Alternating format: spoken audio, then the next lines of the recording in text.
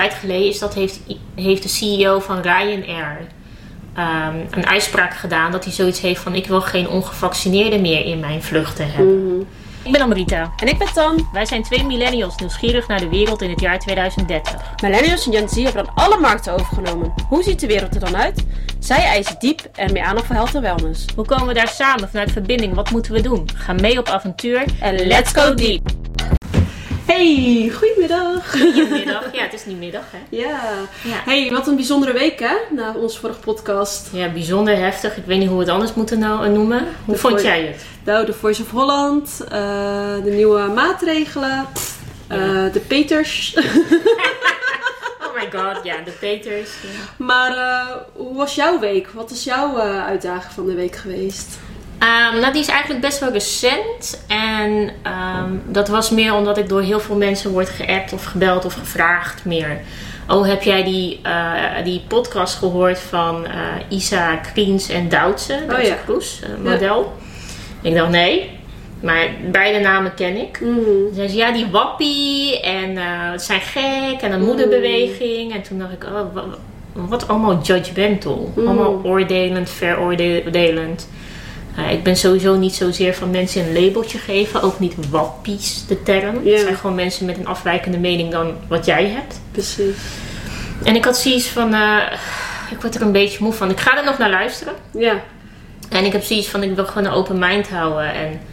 Maar het feit dat zoveel mensen weer de noodzaak voelden om vanuit een social media schermpje daarachter een mening te hebben. Of mij te appen of te bellen of ernaar te vragen. Zonder een open houding erin te nemen.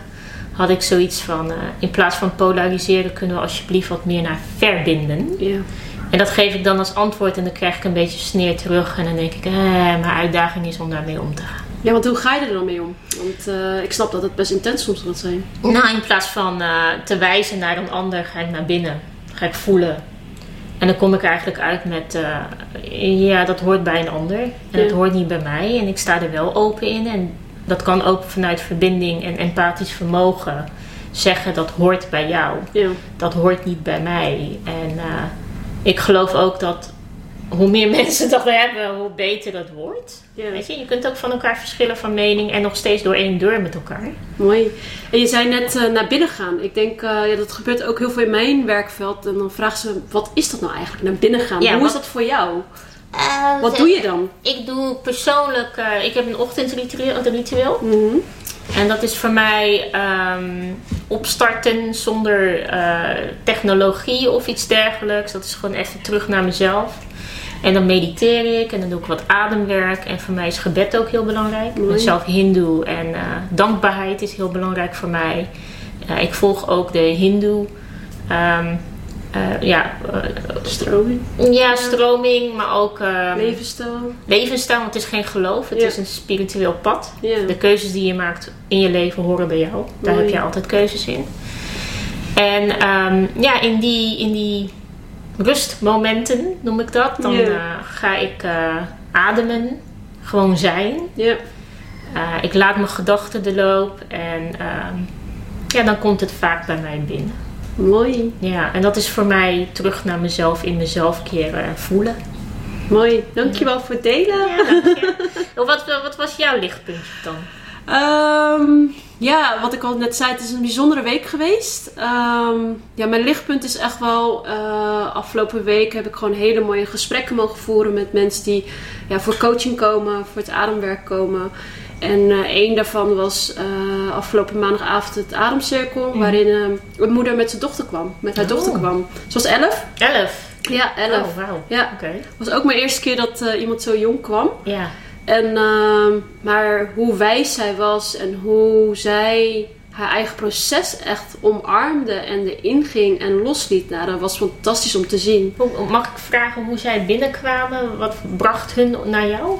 Haar moeder die komt al vaak bij mij. Okay. En die ken ik ook via het ademwerk, via. Mm-hmm. En we hebben wel eens gesprekken met elkaar over. En dan was ik een keertje bij hun thuis geweest. Even gewoon lekker bakje te doen.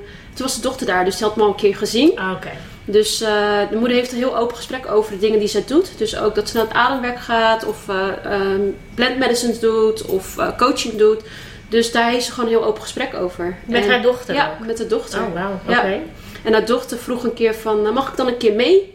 En zodoende zaten we allebei, ja, waarom eigenlijk niet? Ja, het schaadt niet, hè. Ik bedoel, niet plant medicine zou ik niet een kind geven. Maar breathwork, meditatie kan iedereen doen, ongeacht je leeftijd. Ja.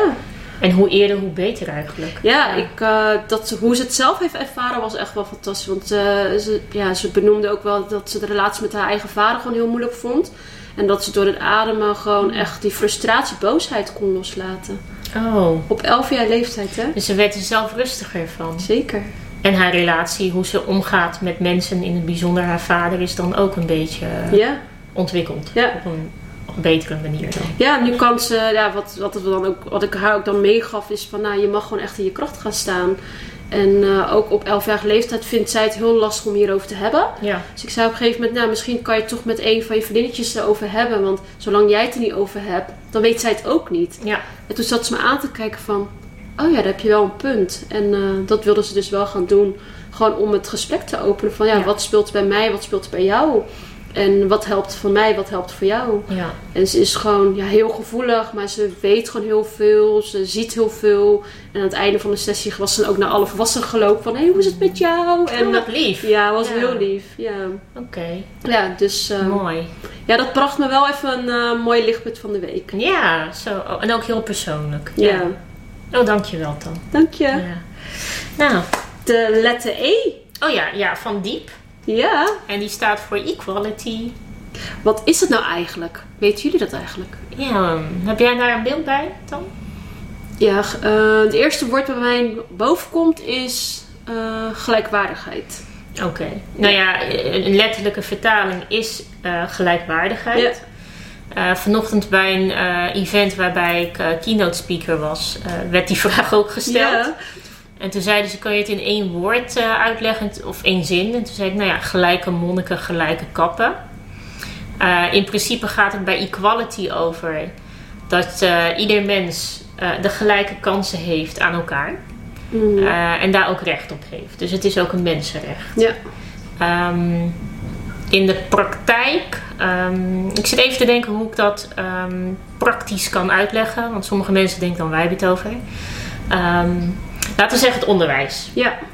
We zien nu dat er een hele discussie gaande is over of ieder kind gelijkwaardige kans heeft op goed onderwijs. Ja. In principe is het zo in Nederland dat ieder kind dat heeft. Ja, want dus je kan naar de basisschool, volgens mij. Ik bedoel, je kan naar school, je mag naar school. Het is zelfs, je hebt je leerplicht. Ja, dus ieder kind heeft dus gelijkwaardige basisonderwijs eigenlijk. Ja. Toch? Maar ja, in de praktijk blijkt dus dat in de cijfers het succes afwijkt van op scholen onderling. En daar hebben ze onderzoek naar gedaan en het blijkt dus dat het ook vooral te maken heeft met de succesfactoren. Mm-hmm. En een daarvan is bijvoorbeeld dat je ouders een hoger inkomen hebben en daardoor kunnen ze bijvoorbeeld voor dat ene kind wat ze hebben een bijles of iets dergelijks regelen. Mm-hmm. Nou, equality gaat er dus over. We hebben allemaal dezelfde kansen. Maar in de praktijk zien we dat het anders tot uiting komt. Ja, deze voel ik zelf ook wel. Want, ja? Want op de basisschool... Kijk, mijn ouders zijn gevlucht. Mm-hmm. Dus die spraken eigenlijk niet tot nauwelijks Nederlands. Dus wat dat betekent dus... Toen ik naar de basisschool ging... was ik eigenlijk gewoon heel stil. Mm-hmm. En ik heb ook de loop der jaren gemerkt... doordat ik eigenlijk heel stil was, niks vroeg... dus eigenlijk de stof ook niet goed heb opgenomen. Oh. Dus daardoor is eigenlijk ook mijn Nederlandse taal... vind ik zelf... die heeft een achterstand op mensen die beter zijn in taal, zeg maar. En dat komt echt wel doordat... ik kreeg het niet van huis mee. Ja. Ik heb ook nooit bijles gehad of zo. Maar ook omdat ik het niet uitsprak misschien. Maar ook niet omdat het werd aangeboden. Dus in dit geval zou je zeggen... het kan ook zijn... niet zozeer omdat je uit een minderheidspositie komt... maar meer omdat je persoonlijkheid erin zit... dat je jezelf eigenlijk equality hebt gegeven... omdat je naar school gaat. Dat hebben je ouders ook gedaan. Maar in de praktijk is het zo. Ik mis iets. Ja. En zou ik ook de switch maken naar equity? Ja, soms wordt dat ook vergeten. Equity gaat erover dat je dat gelijk trekt aan elkaar. In de praktijk zouden we zeggen dat dan bijvoorbeeld... een bijles zou hebben gekregen en dat ze zeiden, we zien dat kinderen met een wat introverte persoonlijkheid, die wat stiller zijn, hebben iets meer nodig. Dus dan regelt de school, of iemand anders, doet het ook, regelt dan bijles. Oh ja. Equity heeft wel vaak een financiële component aan het einde, want die bijlesdocenten moeten betaald worden.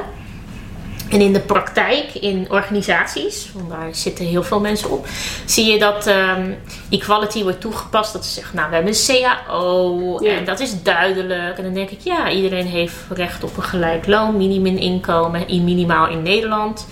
Alles wat in een CAO staat of in je personeelsreglement.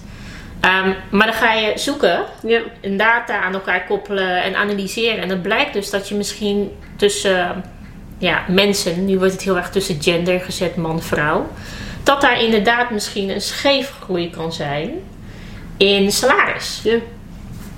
En dan ga je dus als bedrijf hoe gaan we dat gelijk trekken? Het is niet zo dat bijvoorbeeld die vrouwen minder verdienen als mannen, dat ze zeggen, willen daar opeens gaan zitten, 3 keer zoveel. Nee, je gaat het gelijk trekken op basis van sommige data. Ja. Want je moet het natuurlijk wel kunnen verantwoorden. Je gaat niet zomaar iemand extra salaris geven. Slaat nergens op. Of minder salaris geven mag trouwens ook niet. Ja. Dat zijn weer zulke uitspraken waar ik moet echt om lachen. Maar soms in de maatschappij komen dan dit soort uitspraken uit. Dan denk ik van, maar jongens, waar zijn jullie met jullie hersenen dan op dat moment? Ja, ergens? En equity is niet alleen gelijk trekken, maar vervolgens ook dat in stand houden. Hè? Hoe wil je dat in stand houden dat het niet opeens weer buiten verhouding gaat komen? En wat zijn dan eigenlijk die variabelen, de componenten die dat beïnvloeden om daar te komen? En daarmee maak je eigenlijk goed beleid. Ja. En handel je ook als organisatie gericht. Voor leidinggevenden, bedoel, als iemand aanneemt en zegt, we hebben een CAO en dit en dat. Ja, maar is dat ook precies wat je hoort te geven? Ja. En het is niet alleen je salaris, het is heel je arbeidsvoorwaardenpakket. En dat vergeten mensen nog wel eens. Het is weer een voorbeeld van de intentie is goed. Ja. De impact kan heel anders zijn. En dat zie ik te vaak als we het hebben over diepwerkzaamheden, over beleid. Dat mensen zeggen, maar we hebben toch een CAO. En dan denk ik, het interesseert me geen ene reet. Of je een CAO hebt. Ik wil weten, hoe wordt het gemaakt in de praktijk? En het is een heikel punt. Salaris is sowieso altijd een uitdagend punt. Maar er zit zoveel meer in dat mensen soms vergeten van, equity is dit, equality is dit, intentie is dit, impact is dit. En ook wat doet het met de mens zelf. Weet je, in de praktijk laten we wel zien dat hoe meer equality en equity je hebt binnen bedrijven en in een samenleving, hoe meer mensen groeien. Yeah. Hoe meer waardering er komt. In organisaties is het een hogere medewerkersbetrokkenheid, employee engagement. Ziekteverzuim gaat omlaag, tenzij je echt chronisch ziek bent. Dat zijn uitzonderingen. Ja. Het heeft zoveel meer voordelen in waarde en impactgroei aan het einde van onderaan de streep. Dat ik zou zeggen, waarom doe je het niet? Ja. Terwijl iedereen zich focust alleen maar op dat geldcomponent. We hebben in Amerika Dan heet hij, ik zal even opzoeken, dat is een ondernemer. En die heeft zijn salarissen van medewerkers op niet minimuminkomen gezet, maar op levensstandaard gezet en plus. Oké. En die mensen zijn helemaal gek van hun bedrijf. En wat houdt het precies in, zeg maar, als hij dat heeft gedaan? Hij heeft dat gelijk getrokken en meer. Want hij zei, ik wil mijn medewerkers niet alleen minimuminkomen geven. Ik wil ze ook extra geven, zodat ze ook gewoon een leven kunnen bouwen. Ja. Nou, in Amerika is het zo dat heel veel mensen een studieschuld hebben. Wel, helaas in Nederland tegenwoordig ook. En die mensen hebben toen gezegd, maar met dat extra geld kan ik versneld mijn lening aflossen. Of ik heb eindelijk extra geld om mijn kind een cadeau te geven. Een fiets, zodat hij naar school kan gaan. Dus levenskwaliteit ging omhoog. Mooi. En dan zie je dat mensen zo heel dankbaar zijn. En hem ook waarderen als CEO. Ja. En het bedrijf. Want hij werkt er elke dag aan. En hij is heel erg open erover. Mooi. Als je hem kan vinden op LinkedIn of elk ander social media kanaal. Hij is heel erg van Twitter. Amerikanen zijn dat heel erg. Hij vertelt het ook gewoon. En hij zei, trouwens het is ook een case geworden bij Harvard. Ja. Dat ze zeiden van, hij doet het. Waarom doen we dat allemaal niet? Ja, we gaan deze delen. Want dit is wel echt een mooie inspiratiebron. Ja, weet je, en dan zit je toch weer richting mensenrechten. Ja. Ja, en dan wil ik toch wel naar een voorbeeld waar we heel erg in zitten. Ja, we zijn... Ja, Daar zijn we afgelopen week eventjes... Jezelf even diep gegaan.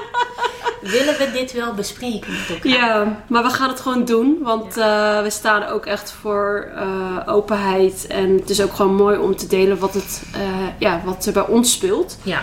Dus trap maar af. Vaccinatieplicht. Of niet plicht, hoe we het ook willen noemen. 2G, QR-code. Bedrijven die standpunt innemen, die het weer intrekken.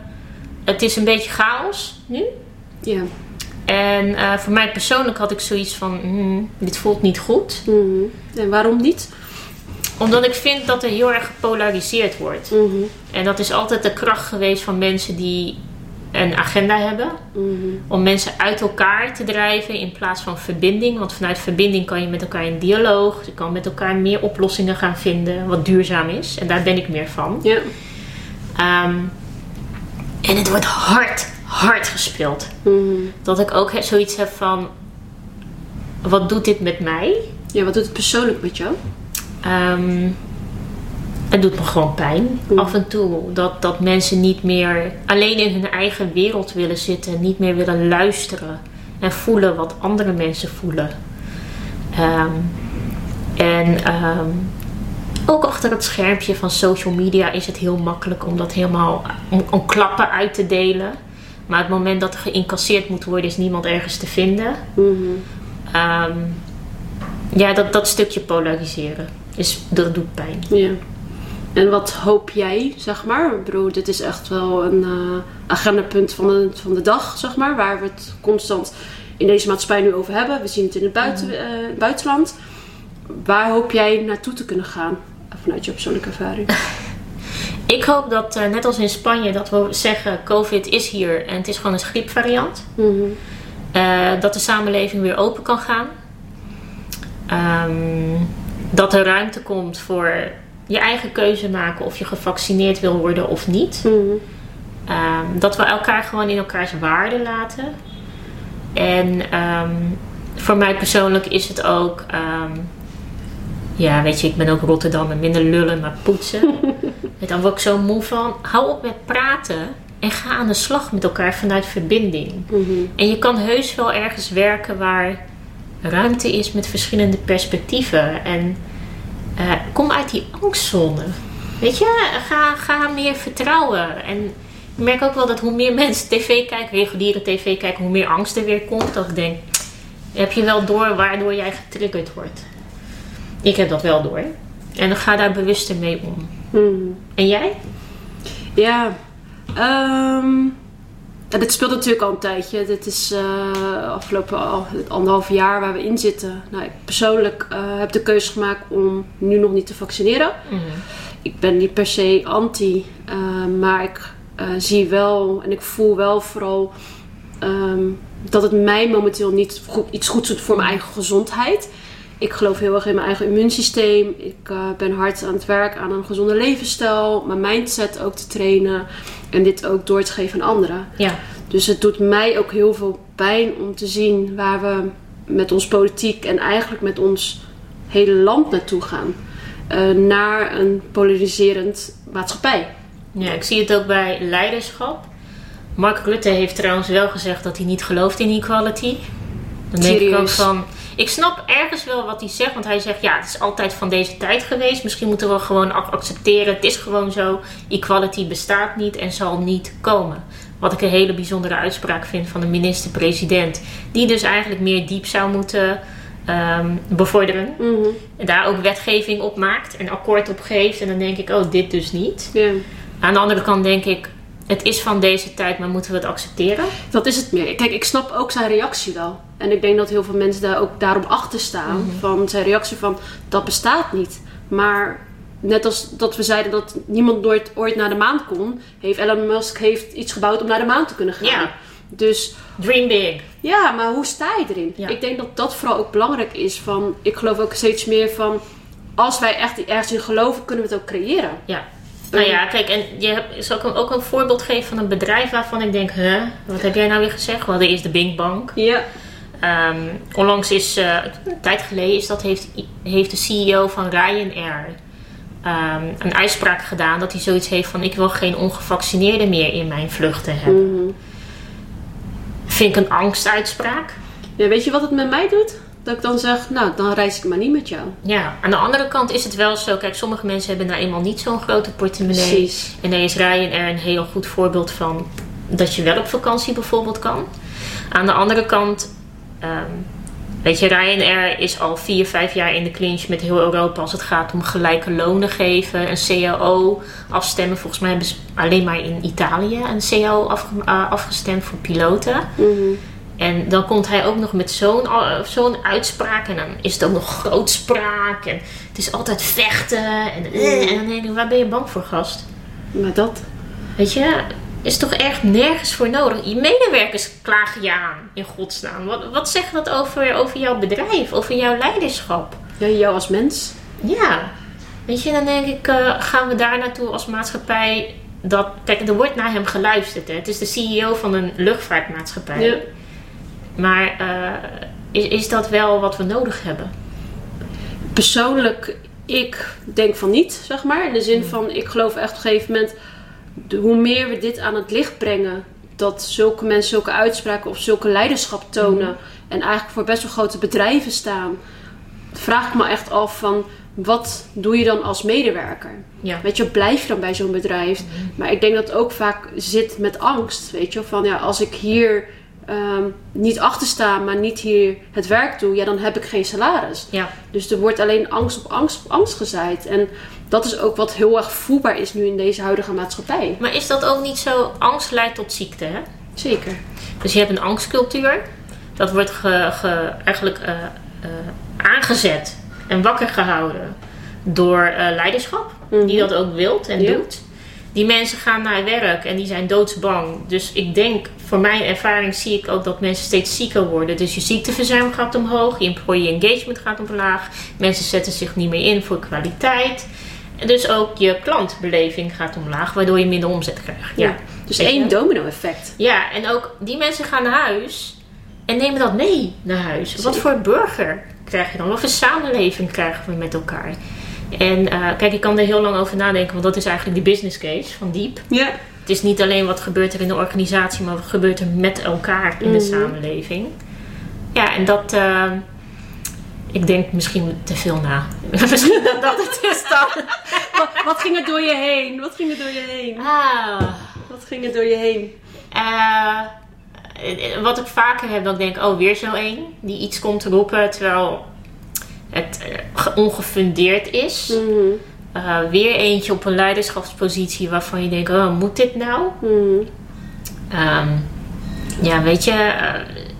aan de andere kant denk ik genoeg ruimte ook om eraan te werken. Ja, maar ik denk dat voor mij geldt het voor twee kanten. Kijk, dat hele bedrijf gaat het op de lange termijn het effect voelen. Wat je net allemaal benoemde. De ziekteverzuim, de medewerker. Uiteindelijk de thuissituatie. De omzet uiteindelijk van je klantbelevenis. Dus op de lange termijn gaat dit gewoon ergens stuk zonder... als je niet iets verandert, zeg maar. Ja, weet je, het is ook... Ik heb wel het empathisch vermogen en het onderzoek gedaan om te begrijpen waar die man vandaan komt. Mm-hmm. Ik bedoel, met COVID heeft de luchtvaartbranche, de reisbranche, heeft zo'n enorme klap geleden. Maar is dat een reden om dit te roepen en eigenlijk een beetje een bittere, oude, zeurende man te worden? Kijk, waar ik heel erg geloof, die man zit gewoon vol met pijn. Ja. En het is een mens, weet je wel. We zien heel veel bedrijven, er zitten gewoon mensen aan het stuur. Mm-hmm. En als je naar de mens zelf kan kijken, er zit gewoon pijn in. In iets wat hij zelf heeft geleden in de COVID-periode, waarin hij inderdaad zijn vluchten niet, zijn omzet niet kon halen. Ja. En nu denkt hij van nou, door dit uit te spreken heb ik in ieder geval één markt gewoon die veilig is. Want dat zijn de mensen die gewoon gevaccineerd zijn. Die kan ik bedienen. Daar ga ik gewoon voor. En ook alle medewerkers die daarin geloven, die gaan met me mee. Ja. Dus ik heb, denk ik, in zijn hoofd, in zijn belevenis, heeft hij gewoon business. Dus beter dan niks dan, zeg maar. Dus hij heeft zoiets van, weet je wel, laten we maar gewoon open gaan. Ja. En dan maar onder deze restricties. En dat kan een weg zijn.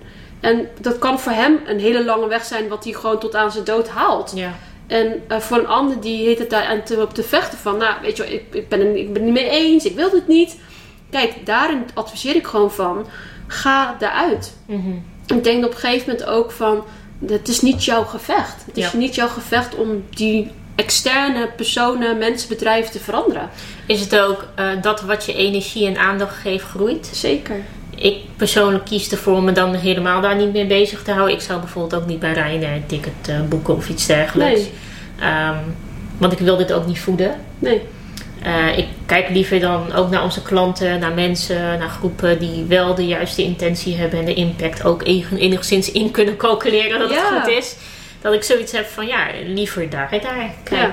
Ik geloof heel erg in het kracht zetten van die personen. Kijk, als deze man echt bereid is om te veranderen, dan gaat hij vanzelf al veranderen. Dan vindt hij de mensen vanzelf wel. En ik denk dat het op elke schaal van de maatschappij nu hetzelfde speelt. Van waar geef jij je aandacht aan? Waar wil jij je energie aan geven? Wil je nog steeds in vechtstand? Is dat jouw modus? Dan is dat jouw modus. Ja, weet je, als medewerker, als klant of potentiële klant, ga naar wat jij heel erg belangrijk vindt. En als jij zegt, het boeit me eigenlijk helemaal niet dat Ryanair zo doet. Of dat die CEO dit zo doet. Be my guest. Ga gewoon een ticket boeken. Ga daar werken. Weet je. Het is jouw leven. Het is jouw keus. Wat ik je wel wil aanraden is, ga naar bij jezelf. Kan ik kritisch nadenken hierover? Wat doet het met me? Ga met mensen erover in gesprek als je toch twijfels hebt. En wees daar zo objectief mogelijk in. En no judgment. Hè? Yeah. Ook richting Ryanair. Als die man morgen zegt, sorry. Weet je, of ik heb het een beetje bijgesteld. Er is geen ruimte voor falen. Er is alleen ruimte om lessen te leren en te groeien. Mm. En ik ben daar dan heel erg blij mee als hij dat gaat doen. Precies. Als hij het niet doet, weet je. Die man heeft niks van mijn betekenis in mijn leven. Dus ja, maar ik denk ook dat dat de kracht is waar wij ook allebei voor staan. En waar onze eigen onderneming voor staat. Ja. Is om echt weer terug te gaan naar je eigen kern en je kracht en je kernwaarden en waar wil je voor staan. Ja, als Ryanair daarvoor staat, oké, make up your mind. Of je daaraan wil bijdragen, ook met jouw geld en je portemonnee. En, precies. Weet je, wie zijn wij om daar iets over te zeggen, toch? Ja. Nou, dit was een snelle dan. Ja.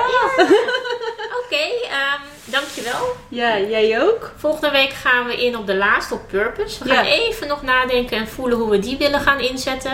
Hopelijk kunnen we daarna eindelijk de straat op en echt vragen te gaan stellen. Ja, ik heb er heel veel zin in. Ja, we horen constant gesprekjes over gaan jullie? Dus ik ben daar ook benieuwd over. Ja. En laat ons vooral weten wat je van deze podcast vindt.